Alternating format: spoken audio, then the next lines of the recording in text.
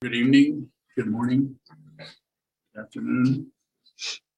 So this evening, Dharma Talk is just questions from Sangha, or questions and answers. So if you have some questions, I'd be happy to endeavor to respond to them. Sometimes this kind of a talk works just as well as one with a particular topic. Goes on. Earlier during the Open Heart Project, Undo asked a question about reflecting on the day's activities as a teaching or something like that. How can we reflect on something without adding? So it is not about not adding, even though I say don't add. It is about noticing the way something arises, or perhaps you're reflecting on something and then you start to come up with ideas and analysis and so on of that. So less is better. If you notice that you're spontaneously adding on to something, just be aware of that. It's always, as I say over and over again, it's always about awareness, not particularly the sub or the item or the thought pattern or the acceptance or rejection or any manipulation that is happening in the mind stream. Or it seems in order to remember it, like dreams, it helps to write it down. But once we write it down, it seems like there's added elaboration.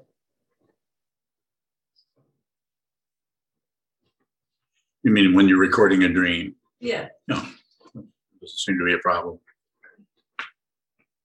Waking up in the morning and then writing down your dreams can be helpful to do that. I think we did it as a community here for a while, for a couple of years, a few years ago. Is anyone still doing that? You have really nice dreams? No? Just waiting for something to show up. Further about that, or Sunshu? If one wakes up, is there any more healing that needs to happen? I'm thinking of in therapy, we talk about healing trauma. So if someone wakes up, is there anything that needs healing? So, of course, healing is a very relative situation that is working with what happens in the material world. If you're wounded, then and you eventually heal. And so if you're physically wounded, but if you're also hurt or harmed or abused by someone, or a situation has been a terrible situation for you, and you have some, as they say, some scars over that, or tried to push that away. So that, I think that applies. I think it's very situational. I think that could apply. It's a fundamental understanding that transcends all the pluses and minuses, all the healing or not healing, or success or failure, and all the relative ideas that arise there, because there is no solid entity, no solid identity left. There is something happening, but it is fundamentally unreal. So some healing, then that's a possibility, but it's not. Wouldn't be something you would say try to heal or try to clear that up. So what is arising, if you're doing sitting meditation, or if you're fixing breakfast, or whatever's arising in the mind stream that is triggered by what you're working on, what your spouse says to you, or what happens on the television or in the neighborhood, or what happens in your mind as you're sitting, and various phantasmagoria come and go, memories of what happened when you were a child, or a project that you're going to do tomorrow that you start to dream about or daydream about. Anything that's arising, insofar as you can, just observe that. And what this does, to say it very literally, very relatively, because you're not doing anything other than receiving, then you're not producing. And the production area triggered by things that are produced by your particular karma, causes and conditions that arise as you and your life. How your everything from your eye color to your IQ, however that may arise. Whatever's arising, don't interfere with it. Don't push it down. Don't gather it together or try to make excuses for it or justify it or explain it, and don't shut away from it. And in this way, the observer aspect, that part of the consciousness that usually is identified with what's coming and going and creates the illusion of someone who's going somewhere or someone who is prevented from this or successful at that, all of the relativity that arises in terms of identity, the identity of me, who can heal or not heal, and other who is wounded or not wounded, or healing or not healing. So that the polarity situation is what is challenging there. So it's not that couldn't come up. It's just part of dependent origination. It's just part of that which is arising because of that, and this energy and that energy, and this consideration, this lack of consideration. Very complicated and quite impossible to go back in and some kind of a mission to help things heal. So I'm not saying it can happen to some extent, but it is relative and it is material. So you might have relative healing and ultimate missing the point. And what is the point? Not separate. Did I say that loud enough? It's not separate. You're not looking at something else. You can't see something else anywhere. It's an illusion. Does relative healing make it any easier to wake up? Well, it could. Someone could maybe just tell a story about it. Someone could try to get help because of their difficulty with their mind stream and with their life, or with how they were raised, or causes and conditions that are arising around them, not only outside in their life, but also in their mind, that are coming from wherever, beginningless time. And someone might have a lot of trouble and might go to a therapist, or might start out with that, and that might be helpful to them. They may also run into a situation where they're begin to practice meditation or study the Buddha's Dharma, but they might not be able to get to that point without some kind of therapy first, without anything from therapy to 12-step programs or all the other things that are out there that serve to support people in just, you could say, staying alive, so that you can even practice the Dharma. Do I look sleepy? I'm trying to look very awake. I'm doing okay. All right. Well, that's good.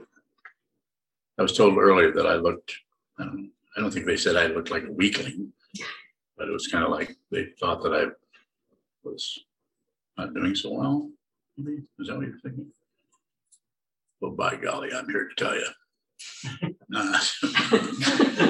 Go ahead. I'm old. Go ahead. Shoto. Do you see something now that you didn't see when Kobun first taught you about observing precepts? Yeah. I don't know how to contrast it with a story about it, but they're not looking for anything else. At that time, I was looking for something when I met him, close to 30 or 28 years ago. 31 years ago. Still looking for what should I do? What is this? What is this about fundamentally? I was still looking then. I'm not looking. This doesn't mean I'm like delighted all the time. Can we work with a teacher and not reinforce our looking for something else? I think so, but it shows up differently with it's so situational with everyone. You coming into this space or into this practice with your background, someone else coming, not just the background in this lifetime, but in other lifetimes. I'm not promoting belief in anything, past lives or reincarnation, nor am I ignoring that. We are dependently arisen as living beings. It's kind of an odd thing to discover that you thought you were a human being.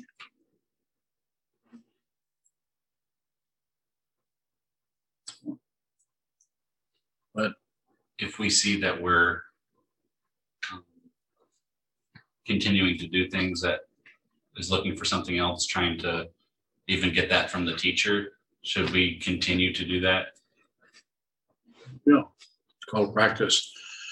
And how that shows up for you or how it shows up for anyone else, there's no, even though there's a path and there are structures and there are forms that we practice. Yeah, just do the best you can. Certainly. So are you saying it's not a matter of not looking for something else? It's always about awareness. So if you're looking for something else, just be aware that that's what you're doing, rather than try to stop that or change it or have a special practice that helps you not look for anything. There are teachings that function that way, that try to help you to relatively get better. Not incorrect. It's just a relative structure. Like having techniques for, one of them is trying to stay awake in the shrine room or in the meditation hall or the Zendo, where there are techniques that you can do. One of them is to, and I'm sure those of you who've been meditating for a while, we all have heard different techniques for staying awake. One is to go take a nap and then come back later.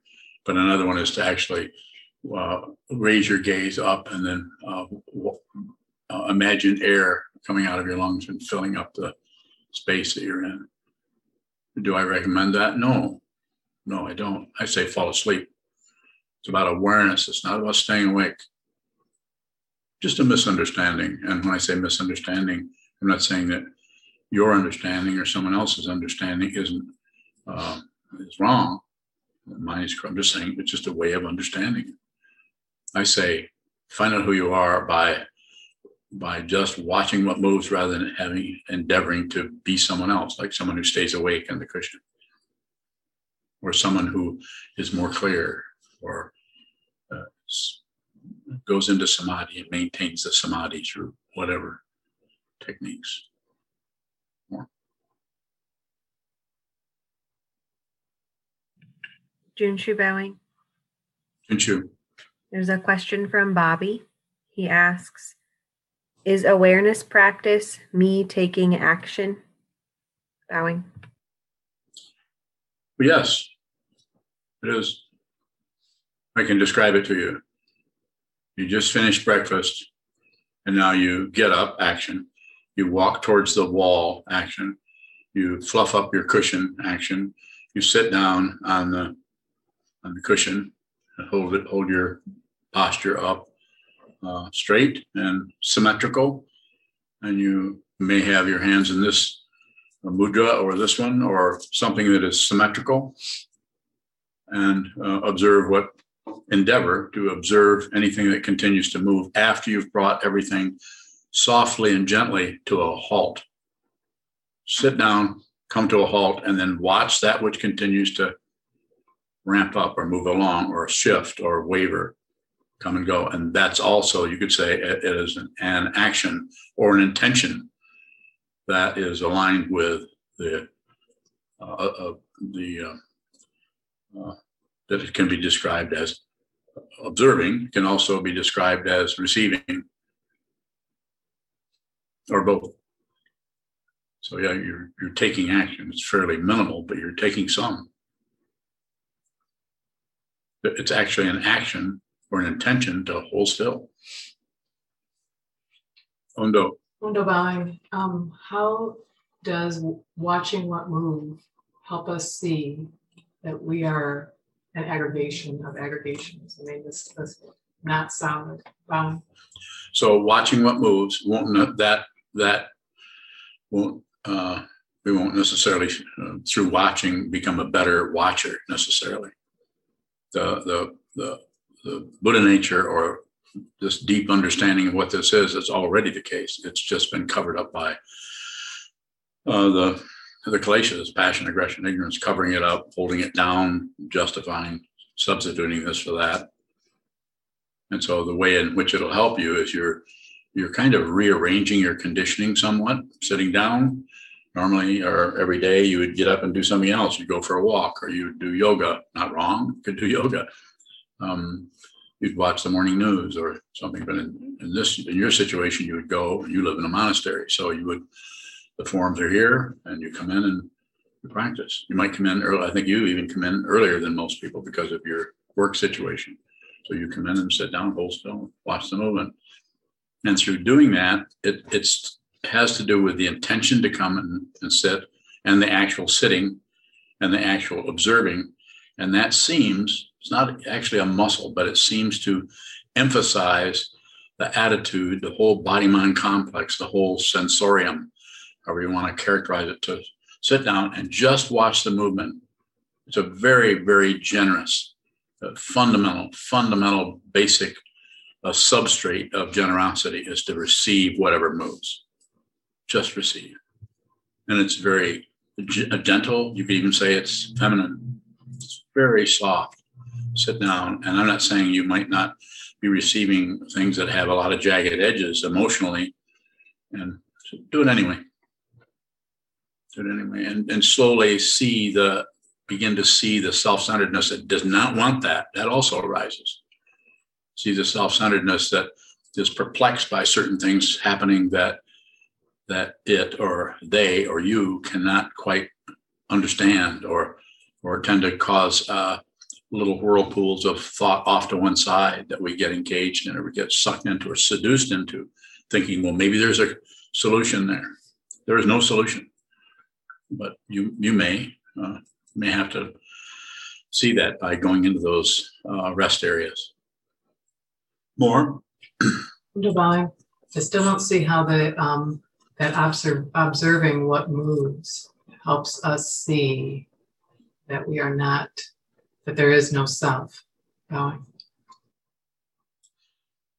Because by watching what moves, if you watch, let me say it this way: if you watch what moves and you add, if you watch what moves, you subtract. So you add. In other words, you explain what that is. You impute. I'm thinking that because of this. Well, if she hadn't said that, then I wouldn't be sitting here concerned with it. Or the next time I talk to him, I'm not going to let him speak to me. I'm just making things up. So if you sit down and you kind of ruminate around those things, what you're doing is things arise spontaneously. They're dependently arisen. Your thoughts are too. But the way we're working with that is rather than fueling that aspect of thinking, we're going to cut back and cut into that a little bit by saying, okay, just watch what moves. And insofar as you can, without struggle, don't add to it. And by doing that, eventually over time, it's called practice, over time, the awareness becomes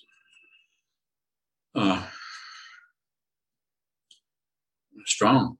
So you're just receiving rather than producing things based on reacting to something or based on something else, or react to judge it, react to accept it, react to agree with it, or react to just want to distract yourself and go into following the breath, or find some other, imagine that you're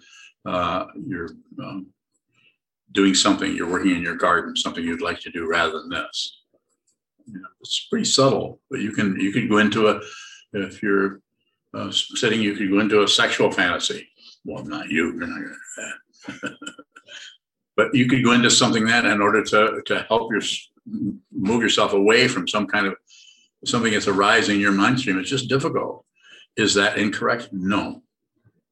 If that happens spontaneously, that's also dependently arisen. So it's not about controlling it. However, the ego mind, the self-centered mind, as we go on, will feel less and less empowered because you aren't even empowering the ego mind to go in and fix something that it knows damn well it can fix. So it may feel like you're working against yourself. It's called the spiritual path, not the mundane path.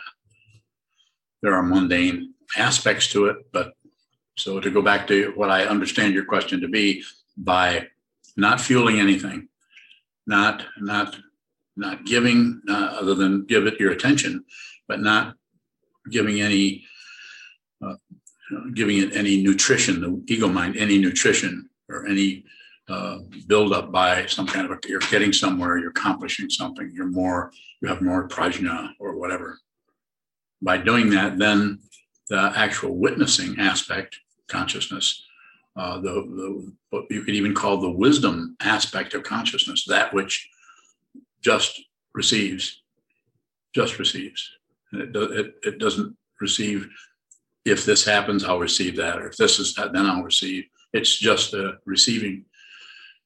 So one changes one's allegiance. A simple metaphor for it is over from, and it's not exactly this, it's only part of it. It's like changing your allegiance over. Your identity is no longer your emotions. The emotions will rise and fall, and you are unmoved. This doesn't mean you don't feel them intensely. You might feel them more intensely by not covering it up with an identity that feels that way, because that's leaving the emotion for an identity which can somehow get away or control it, or be someone better, be someone that doesn't have that feeling, or there must be some way I can get through this. But just deeply feel. I sometimes say, I've said over and over again, feel all the way to the center of the earth. Just feel, and if thinking comes up, just think. So no warfare, no objecting, no agreeing, and no looking away, passion, aggression, and ignorance. And over time, because it's a spiritual path, and because this is a spiritual discipline, you could say, sitting down, you sit down and look at the wall for a few hours every day, several hours every day, more than several in some cases. And this is just bringing everything to a situation of stillness and even silence, but perhaps not right away. It won't end up as a result. By doing that, eventually, and this is another way of talking about it, is the allegiance that is trying to fix the emotions or trying to get rid of how you feel. Sometimes I say, I don't give a shit how you feel. I mean, of course I do. I love everybody. I don't want you to suffer, but I know that if you go to war with that or try to fight that or try to cover that up, that's temporary. You have to see who you are fundamentally. If you see who you are fundamentally, there may be suffering, there may not. You won't be too concerned with it. You won't be concerned with a person who feels put upon because suffering is happening, because the suffering will be all pervasive. The whole world is suffering. Avalokiteshvara Chenrezig didn't look down and see a bunch of rainbows. He, she, they. She was a rainbow. So that's why she was there, to see everything, the suffering of the world. So what would happen is the allegiance between the emotion, trying to get rid of that feeling, or trying to find out why is this happening to me? I don't deserve this or anything. Instead of being concerned with that, it's just stuff coming in and out of your room, in and out of your mind stream. The actual mind stream itself is fundamentally silent, stable, and quiescent. It's called equilibrium. It's called equanimity. And it is not, you don't do equanimity. You are that along with the chaos. And in spite of the chaos, or as the chaos. And so as that happens, as one practices, somehow as it's classically talked about in the Yogacara tradition, is a turning about at the basis of consciousness. Whether that's the case, or whether it's a good metaphor or not, I don't know. We could use that. But some kind of differentiation and desire that used to be happening just stops functioning that way. And so you don't do it, you don't get to awaken yourself. If you do anything, you would say you get to stop covering up your Buddha nature, which has been there since beginning of time. And so by looking at what moves, eventually we begin to see, or there's a turning about, not shutting out what is moving, but seeing that there's no one seeing that. There's no being, me, you, anyone else who is actually, it's arising, but there isn't anything else. There's just that. This is called thusness, sometimes called suchness. It's what it is, and even though it may show up relatively as the 10,000 things, it's just fundamentally not separate. So that's what the practice is, training you to watch what moves without allegiance, without objecting, not joining any politics of experience, and at the same time not missing that there's some intense confusion going on in this, 3 feet away and 20 feet down the street, that is based on intense fear where someone is hurting someone else. The way the world handles this, depends on which side of the ball diamond they're on. They could either be helping people, or they could be getting rid of their fear by dumping that fear onto others in the form of aggression. Getting rid of the fear, because those are the bad people. We need to deal with them. So, don't misunderstand. I'm not saying that if you want to go and protest here, that I'm saying, oh no, you should just watch the wall rest. No, you should do both. You want to march and carry signs that help the society, that promote kindness to others, certainly. But the primary situation should be to train the mind. You've heard me say this many times. I'm saying it again, so that if you do get up off your cushion and go out into that extremely energetic and warlike area, that your own aggression isn't triggered, where you put your own aggression onto others and think that they're the ones who are aggressive, when actually you just don't, because it's so easy to be triggered by the otherness, thinking that that's the aggression, when actually the aggression is aggression that you haven't seen. More.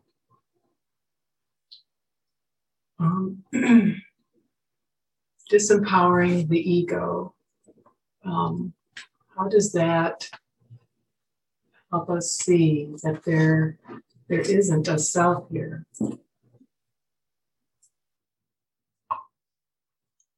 So,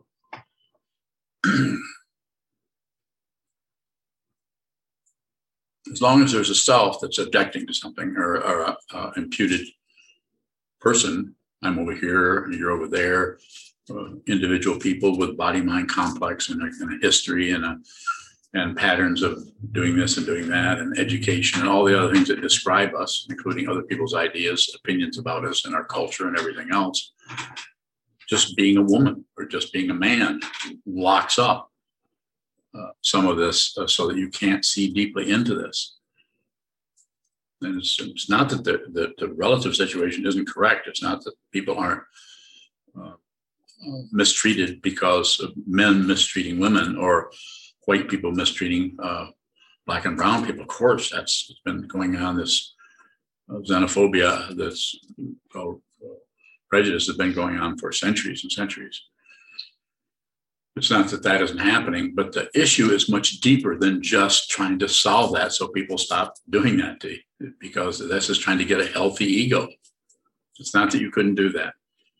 If we didn't have to die, maybe after a few 300 or 400 years of being alive, we eventually stop butchering each other.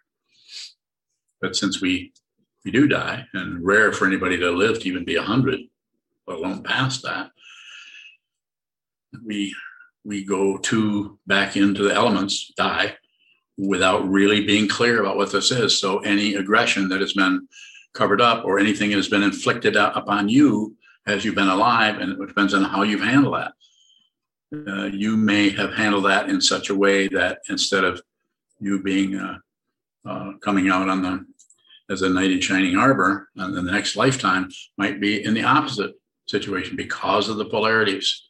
There is no individual in the skandhas.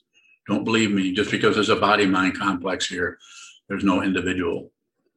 So there's no individual who can slowly get better and never do anything wrong. It is a big situation, and it is dependent. There isn't anything that shows up as something dependent on everything else for its apparent somethingness, including in the spirit realm.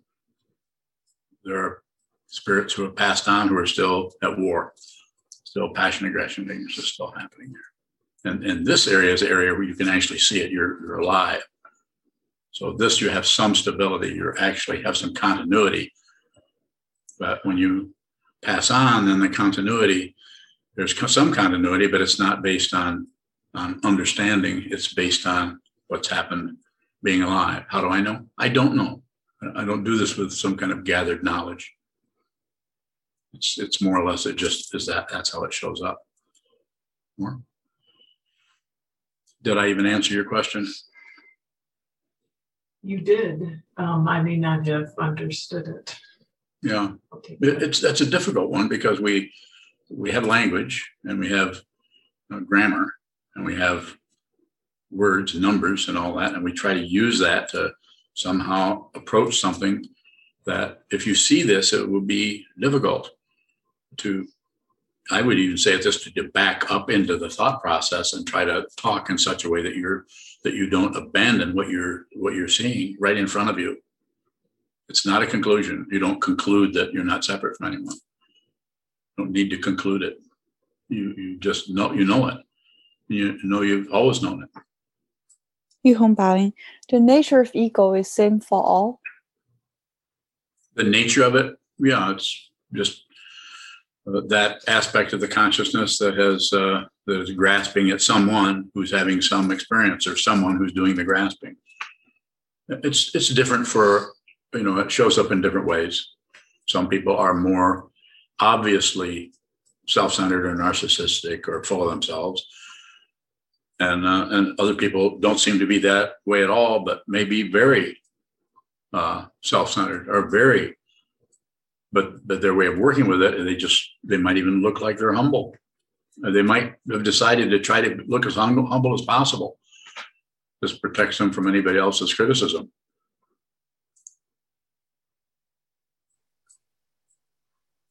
Many ways to function, to protect the identity. Further questions? Go ahead. How does the pain of pain apply to the thought?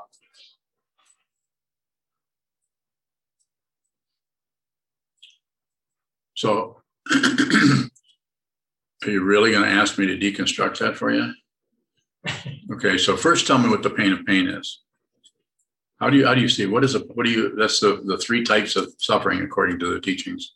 Pain of pain, pain of alternation, the pain of the composite. How would you talk about the pain of pain? The way I understand it is that we have nerve endings and they're braided. And I'm confused by thoughts because they don't seem to have nerve endings. Mm-hmm. How do you know that? Is there pain that is aligned in some way with thought patterns? Or is there an emotional dynamic that's happening there? Seems like it. So I would say that's just the thought alone, just pure analysis of something, or pure the functionality that happens with what's called the sixth consciousness, or just the kind of general, generic thinking process that helps us to see as a consciousness, to see that which is perceiving a fragrance, and that which is perceiving a sense of touch, and that which is perceiving thought patterns is the same one. This in this body-mind complex. So it's a very, very generic, or just operating in terms of synchronizing those, you could say, or bringing those together. The same way the five skandhas, form, feeling, perception, concept, or memory, and consciousness come together to form the appearance of a being with a body-mind complex who's walking to the store, or who was getting ready to take a shower, or one who is sitting down to meditate. And so when it comes to pain of pain, I'm not sure if I can say more unless I get an idea of what it is you want to know about it. Because I can't, the way it's showing up for me, I can't, I need your help. You're the IT person, I'm not. What are the nerve endings that are abraded by thought? So that's my way of talking about nerve endings: sense of touch, sense of taste, sense of hearing. So sometimes just seeing something, we might see something that's very beautiful. We might see something that is very ugly. And that seeing is conjoined with the thought process to judge that. We don't just see color. We see, eventually when we see what is there, we might see a corpse or someone who was murdered and is bleeding. It might be very colorful, but because of the thought process with it, it modifies it. And that doesn't mean that you wouldn't see beauty there in something that was dead and bleeding. The painter Shams Sotin actually went to the butcher and got half a slab of beef and hung it up and painted, looked at the ribs and the flesh and everything and painted it because it was so colorful. So I'm just using that because it's just, there's so many different ways that it can show up with each person. For some people, that might be, I can't look at that. That's terrible to see that. Whereas with him, he was color, looking at the color. It seems. Yeah. If you can ask that question in a way that's more helpful to me instead of trying to make things difficult for me, I'd be happy to respond. It's not an easy question. Go ahead. Do you have it? What is a nerve ending? No. That which is preceded by a dendrite. That close? Goes on. Is that close? No. It's medical people. Let's see it. There's Chisho, do you have a question? Go ahead. Chisho Bowing, following on Jiwazan's question, are negative emotions the pain of thoughts? Bowing. Well, I think it could be seen that way as tentatively, or it could be seen that way, but I wouldn't clamp down on it and start writing essays about it. I mean, you could use that as just a touch and go reference. If you're curious or wondering about that, you could use it in that way.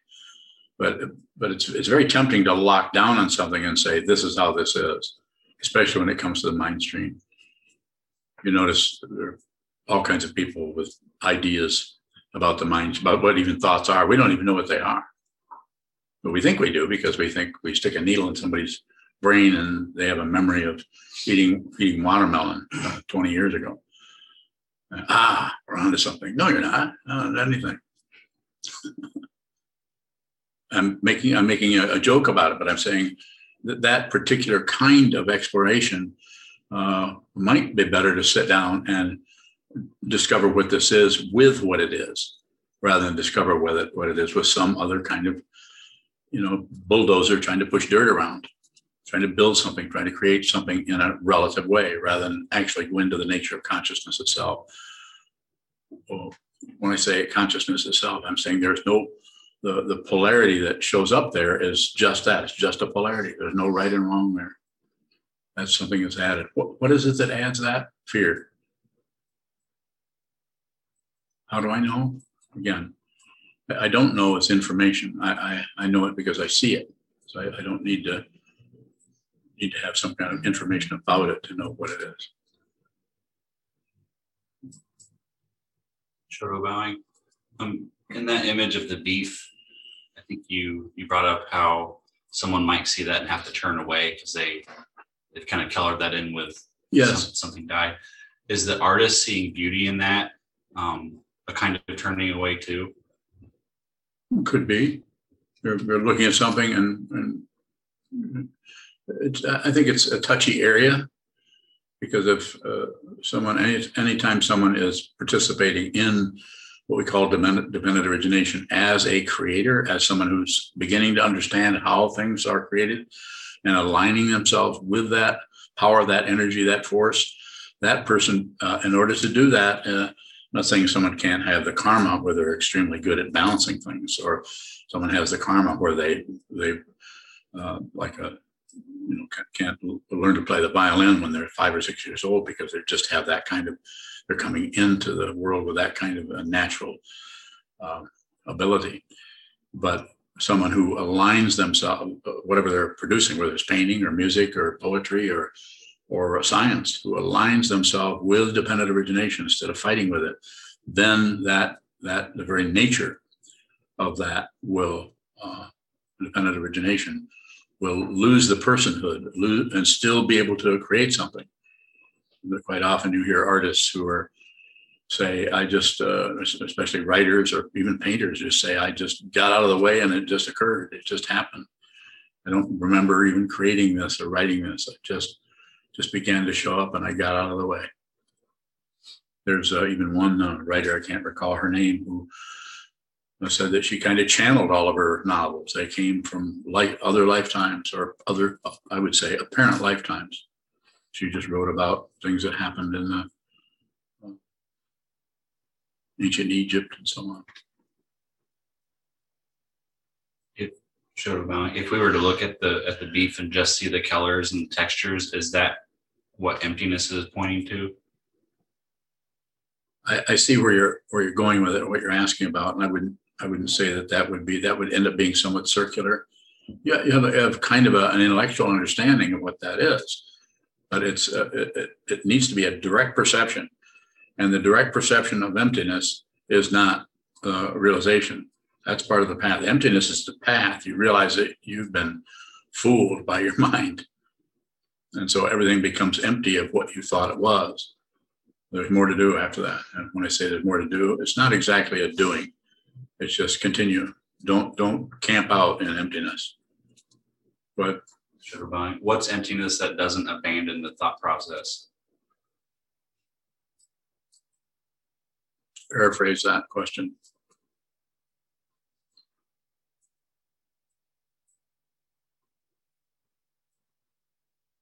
I'm thinking of it in terms of the three turnings, where emptiness is the second, and then there's a turning after that with Buddha nature, or sometimes luminosity.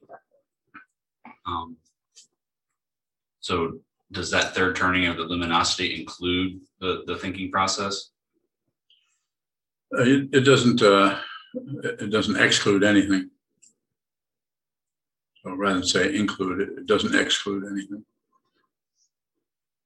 So does emptiness as a stage on the path exclude the thinking process? No.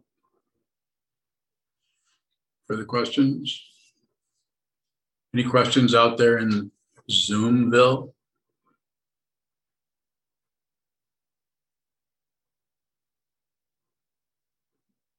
Hi, Brett. Jason Bowing. Yes, Jason. Is there a difference between feeling a feeling and observing a feeling?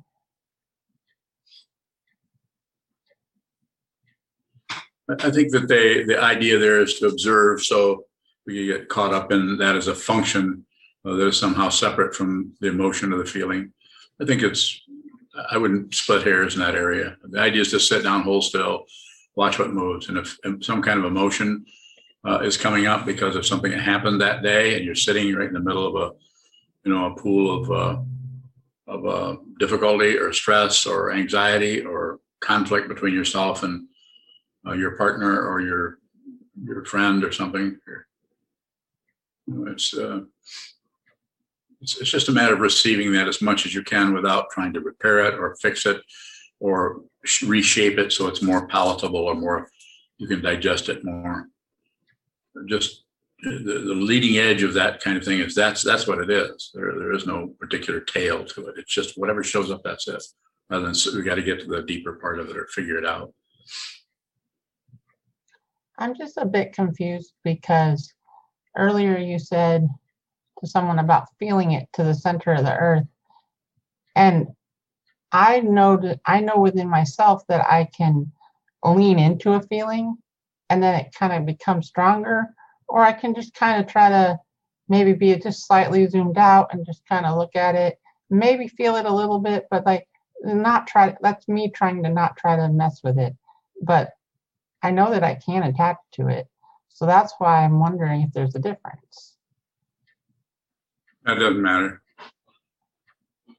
Yeah, it's the way you're describing that, that's how it's done. Just continue to do that. Just continue to be as minimalist as you can. Less is better. Sit down, hold still, and just sit there. Less is better. We don't need a lot of fancy forms or anything. This doesn't mean that we may not need to chant sutras or do some things that give us a stronger kind of an invisible backbone to what this is, because this is very difficult to do. It's very difficult, if you have not noticed, to sit down and hold still for several hours and just watch the movement of the mind without there being any particular payoff. Your teacher won't even congratulate you. Is there,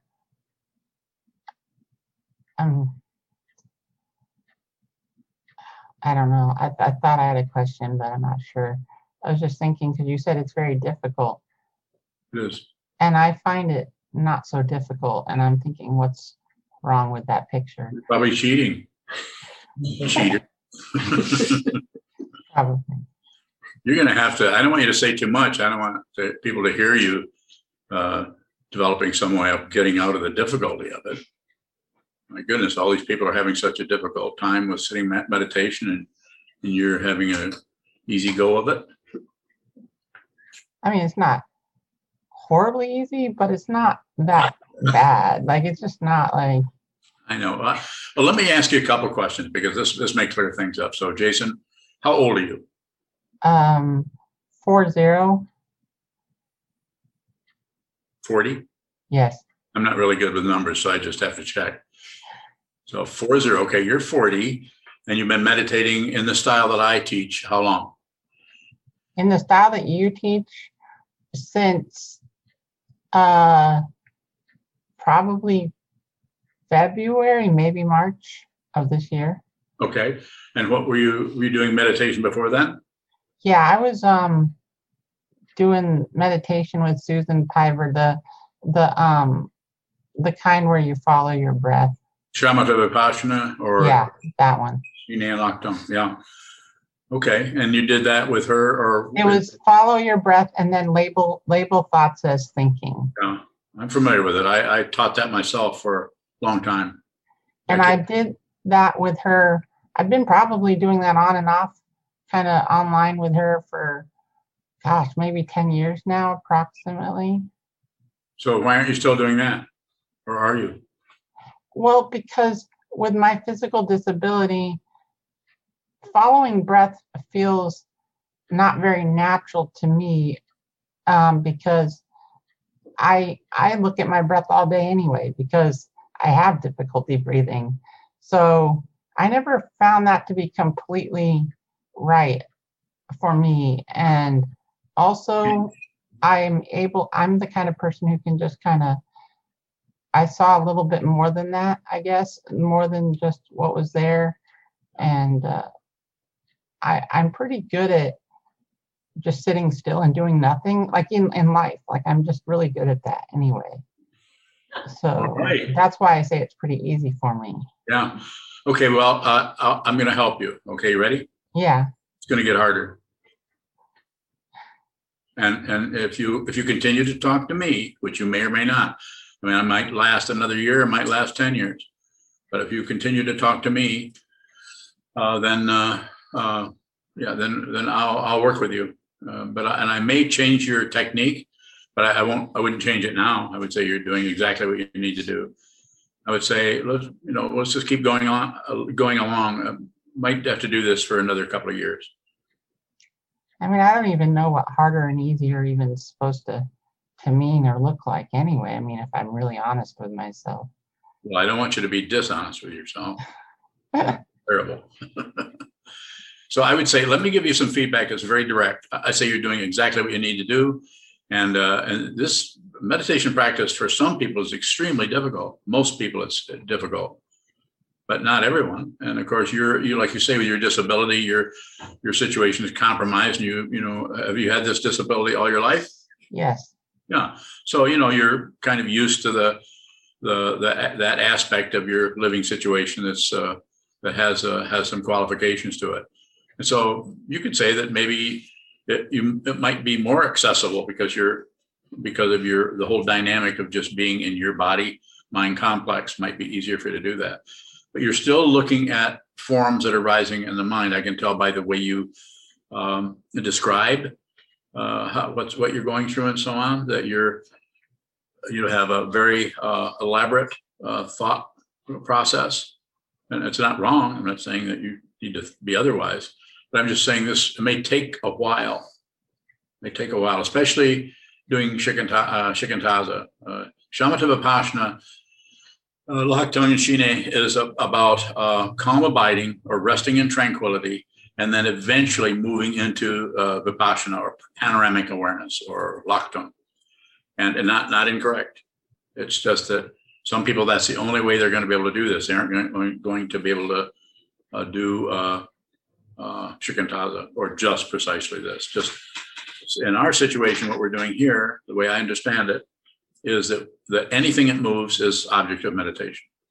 It could be your breath. You could sit and watch the breath for 20 minutes. The idea there is not to fasten on it and try to remain with the breath or return to the breath.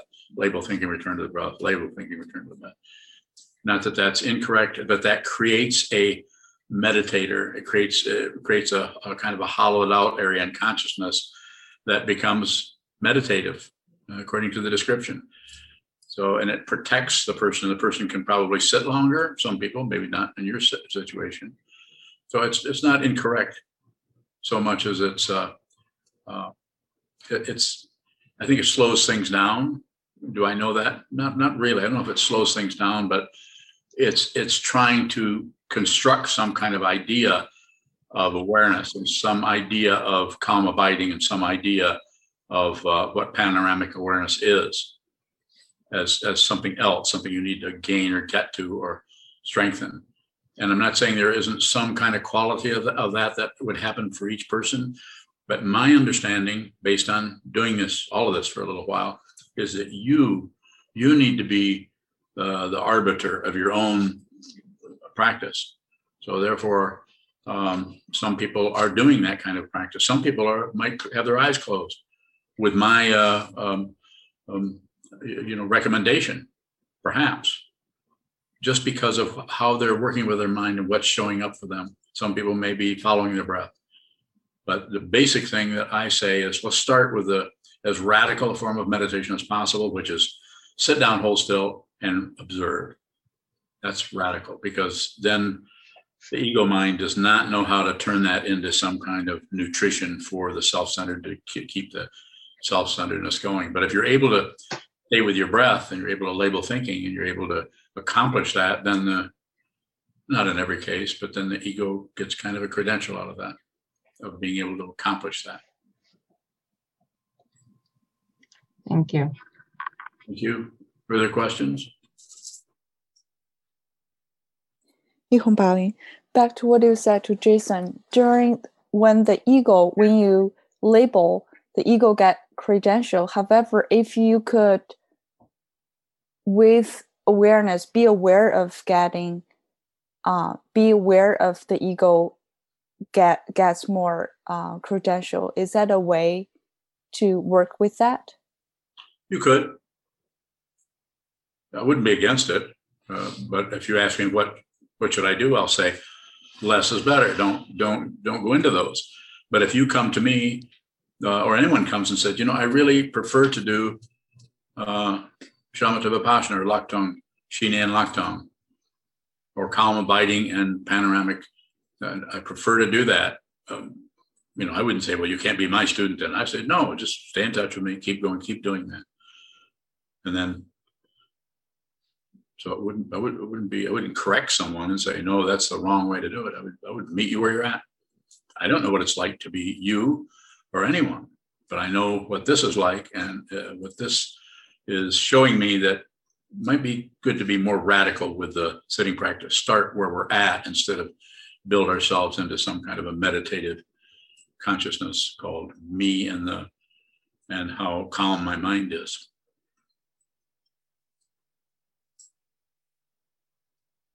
So it's not something to correct. I have told people who are doing different kinds of meditation, if I become their teacher, I say, check this out, do this way for a while, see how that goes. And then people will come back and say, well, I'd really rather do that. Well, go ahead and do that then for a while. Quite often, not always, but quite often they would come back and say, having this problem or that problem or this issue. And I would say, well, you might want to do some more shikantaza. I've also had people do the other kinds of meditation in common when they stumble into this particular kind of meditation, because it is so radical that people begin to immediately connect with their basic situation. It might not be as so easy, it might not be comfortable, but there's some kind of just sit down, you're totally by yourself. You don't have the teachings of the Buddha. You don't have any mantras. And I know about mantras, and I've done millions of them, as some of you have. So I'm not, but it doesn't, I'm not saying it couldn't be helpful, but the fundamental thing that seems helpful is less is better, radical. Sit down, take it right down to the bone, just shave it right down and just sit, look at the wall. Eyes are open, ears, tongue, nose, body, mind, all the senses are on receive. And if you close one of them down, like if you close the eyes, the rest of the senses tend to do the same thing. They shrink back and are less, they're not as tuned into the particular object that would come into their milieu or their mind stream or the particular area of that, whatever olfactory consciousness or something, because eyes are the most, of all the sense fields, those are the ones that create the strongest illusion of otherness. I'm here and everything else is out there. But to someone who can't see, which we have some people that are without sight, their perception is quite a bit different. They're using their other senses are starting to develop into senses that actually see dimensional space. Like people who are sight impaired will walk into. We've had people come in here and who go click or something like that, and they can tell you how big the room is because they're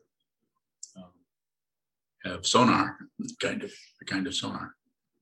Very interesting, and possibly even tell the shapes. We had some people do. I don't want to say the person's name because that's. If they were here, we could talk about it. But they can actually sense how something is shaped through sonar. So it's an incredibly vast and wide area of consciousness that just happens to show up as sound, light reflecting off from objects, taste, smell, fragrance, thinking, and then touch. Just astonishing situation that we just take for granted. We come into this world and we just take it for granted. Those who are not taking it for granted are 2.5 years old. We have our own specimen here. Our own Rumi. Watch Rumi, and Rumi just into whatever's there. He wants to look, feel, smell, taste, speak. Astonishing. Any of you have children, or if you remember being 2.5 years old. Pretty exciting. Take another question from especially someone who has not asked a question, if there is anyone. Yeah, I can see there's a whole lot of people who haven't asked a question, so I didn't mean that. Thought I forgot that you hadn't asked a question. But after we get done, I can go to my book and say, Shoka didn't ask a question. Teresa didn't ask a question. Eric didn't ask a question. Chisho asked a question. Eric sends cookies. Eric, did you send us cookies? You did? Yeah. You got them. I ate one, and then I started to eat another one, and I could feel people squeaking behind me because I'm diabetic, and then Senchu came in and said, do you mind if I share that? Senchu came in and said, I have a question for you. I'm not very good at acting like Senchu because I'm an ugly old man and she's a beautiful woman. So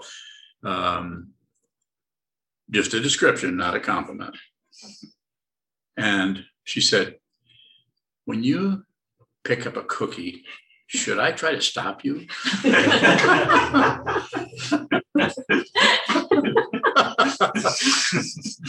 And of course, I know she's totally serious. I know what she means because I had people here before Well, even Kozan sometimes have chased me down the hallway when I could run, trying to get a cookie out of my hand because they're trying to keep me from. I think I told them once, said something about Trungpa Rinpoche, that some of his students should have stopped him from drinking all that sake. You know, he might have lived a few more years. And I think they bit. And then I thought, well, we're going to keep you alive by taking your cookies away. I guess, I don't know. Anyway, it was funny. And what did I tell you? Probably not. I said probably not. Because that would hurt Eric's feelings. And I wouldn't get a cookie. Of course, we still got quite a few left. And they've probably hidden them by now, once they saw that I wasn't going to stay away from them. So that's okay. I'm still here for a while. Please read. But one last question, if there is one out in Zoom. Anyone? Don't have to have one. Okay, let's close. We'll dedicate the merit here in of Zendo.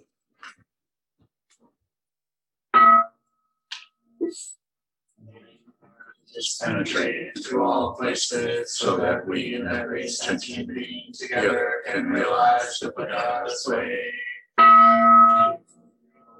Sachi Chi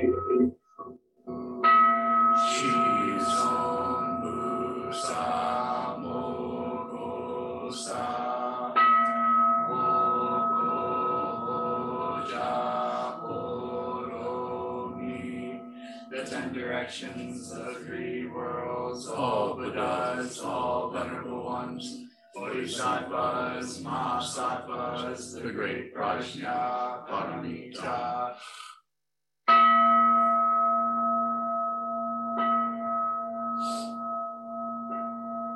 O Buddhas and Bodhisattvas of the 10 directions and the 3 times, please hear us.